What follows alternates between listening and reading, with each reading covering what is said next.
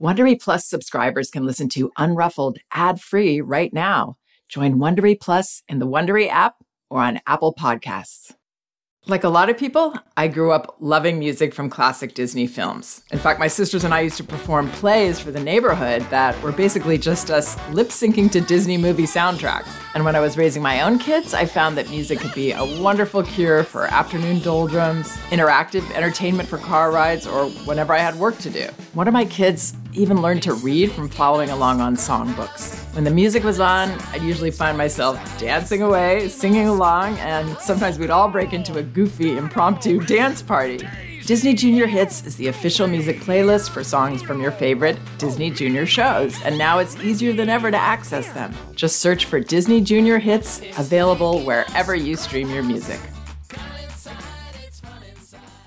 Strained peas and carrots, chicken fingers, or mac and cheese. They're convenient for your kids and yummy, I'm sure. But at the end of a hectic day, you deserve to reward yourself with something delicious and nutritious. I know you're thinking, lovely idea, but who has the time or energy to cook? I get that. With Factor, that's Factor, you get restaurant quality meals that are ready to heat and eat whenever you are. No prep, no cooking, and no cleanup. Always fresh, never frozen. There are over 35 options each week to choose from, including Calorie Smart, Protein Plus, Keto, and more. They even have smoothies, wellness shots, and nutritious snacks. Plus, Factor meals are less expensive than takeout. So sign up, save, and treat yourself to the fine cuisine you deserve. Head to factormeals.com/unruffled50 and use code unruffled50 to get 50% off. That's code unruffled50 at factormeals.com/unruffled50 to get 50% off. Bon appetit!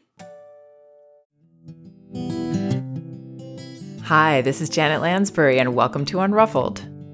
Today, I'm responding to an email from a mom who's worried that the gentle discipline she's been practicing throughout her 2.5-year-old daughter's life may have caused some permanent damage to their relationship. She wants to know if she can now do anything to mend it or whether it's too late. Okay, here's the email. Dear Janet, I was having issues setting limits with my 2.5-year-old since we've been practicing gentle discipline. And then I discovered your blog and books. Everything you say resonates with me. I've only been applying your suggestions for a week and I see great results already. I have a question. I'm terrified that I damaged my spirited daughter. After reading your blog post, Problems with Gentle Discipline, I realized that when setting a limit, I was getting irritated and I was lecturing for way too long. What I now realize is that ever since my daughter was very little, she has avoided looking into my eyes. Have I damaged her forever? Is she going to think now that I disapprove of her behavior? I'm terrified because according to Erik Erikson, the age of shame versus doubt is between 18 to 36 months, and she avoided looking into my eyes during that entire time. I grew up feeling like I was a nuisance to my parents, and I always felt I was a bad child. Is my adorable little girl going to feel that way too now, or do you think I can fix it by changing my approach to limit setting now? Thanks so much for your blog and books. I own them in print and on Audible. Okay, well, first of all, I just have to say that it's never too late. If we're making positive changes in the way we interact with our children, they will welcome this with open arms at any time.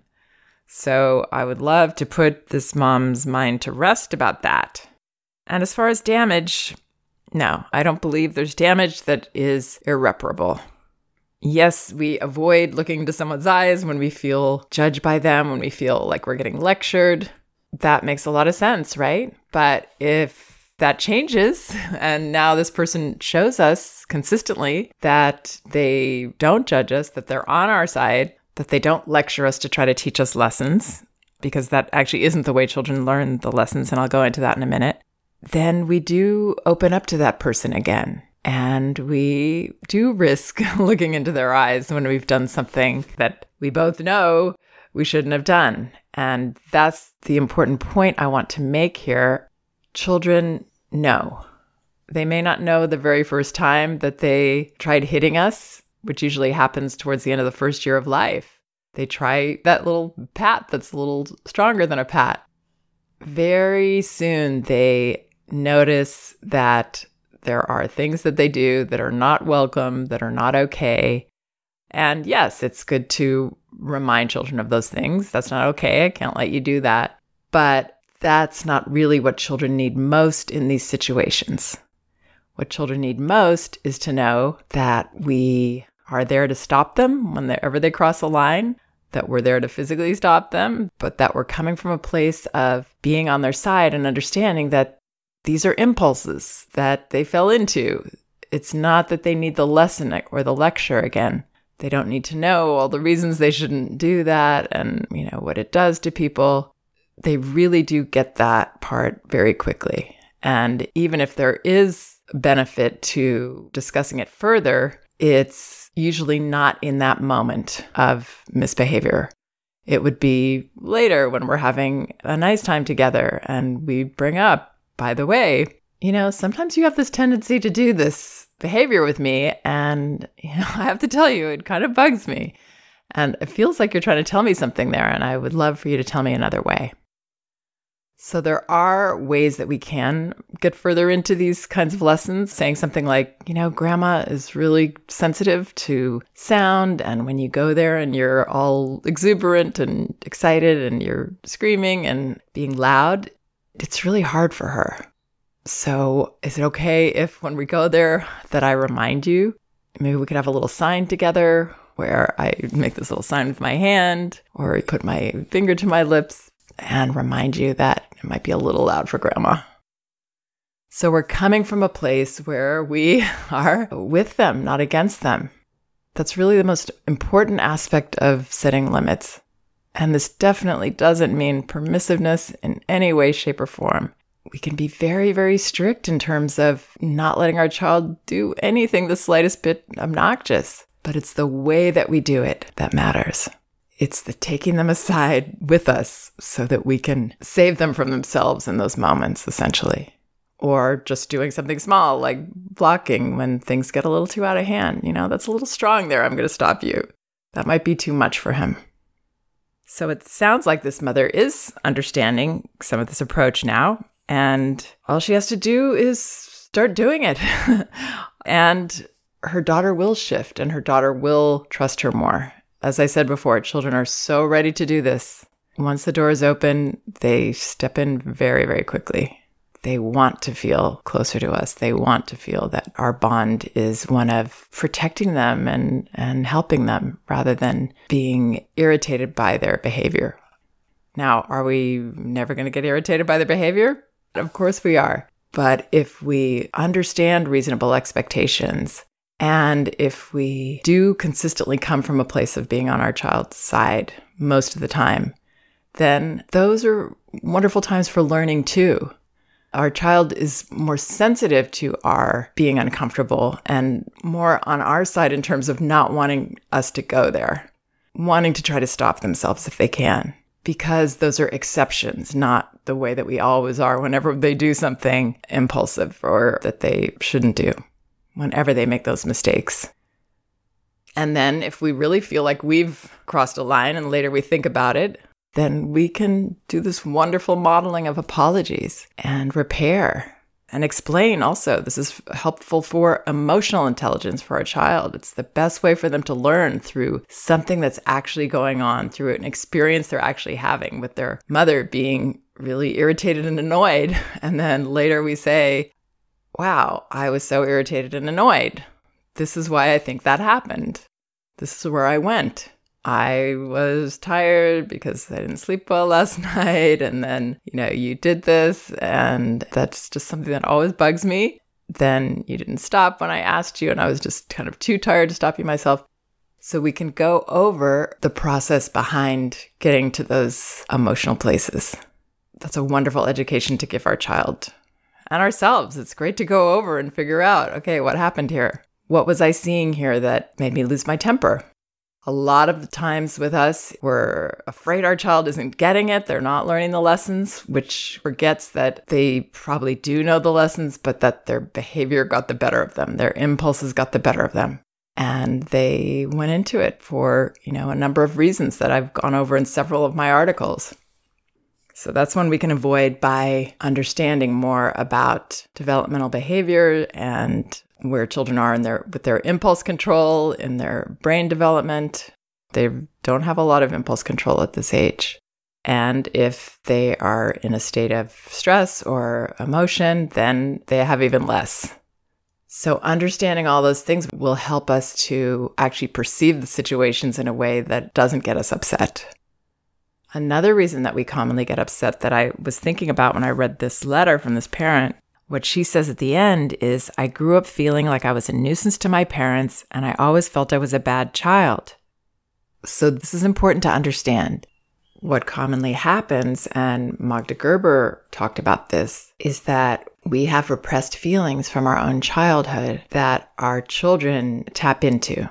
And in this case, whatever this mother went through as a child, feeling that she was shamed, feeling that she was bad, she had to hold in those feelings of shame and hold in all the emotions like fear and anger that were causing her to act out as children do with impulsive behavior. So when her daughter is behaving in these ways, it's tapping into this mother's past. And that makes it very easy for us to get upset, to get irritated, to feel those feelings again that we had as a child. The way that we can work with that is, first of all, recognizing it, understanding what happened to us, which this mother does sound like she really understands, giving that child all the love and the understanding and the empathy that we wish she would have received, blasting her with all of that, and then taking her and placing her aside in a safe place, surrounded with love, so she doesn't interfere with our relationship with our own child, so she doesn't get involved in that. This is a process we can work through with the therapist, or just maybe start to work through on our own, healing that child. Because if we don't, that child is going to keep entering our relationship with our own children. So this is actually how being a parent, being a thoughtful, aware, respectful parent can be very healing for us. But again, what I want to end with here is the most important thing. It's not too late, and you haven't damaged her. So keep going. Every day is a new day. Every moment is a new moment. Children give us so many chances, and they're so forgiving, and they're so ready to move on with us to more closeness and understanding of each other. Go for it. I hope that helps. Please check out some of my other podcasts. They're on my website, janetlansbury.com. And remember that both of my books are available on audio at audible.com, Elevating Childcare and No Bad Kids, Toddler Discipline Without Shame. You can get them also in paperback at Amazon and an ebook at Amazon, Barnes & Noble, and Apple.com. Also, I have an audio series if you really want to get into detail and the nitty-gritty of some of these issues and hear how my consultations go sometimes, where we go back and forth and we try to figure out what's going on. These are individual recordings of my private consultations, parents discussing their specific parenting questions and issues. These are available by going to sessionsaudio.com. That's sessions, plural, audio.com. You can order episodes individually or get them all, about 3 hours of audio, for just under $20. Sessionsaudio.com. Thanks so much for listening. We can do this. If you like Unruffled, you can listen ad-free right now by joining Wondery Plus in the Wondery app or on Apple Podcasts. Prime members can listen ad-free on Amazon Music. Before you go, tell us about yourself by filling out a short survey at Wondery.com/survey. If you travel, you know how to pull off a perfect getaway. You know after you enroll with your Delta SkyMiles Platinum American Express card, you get up to $10 back monthly on U.S. rideshare purchases with select providers, like a car to the airport.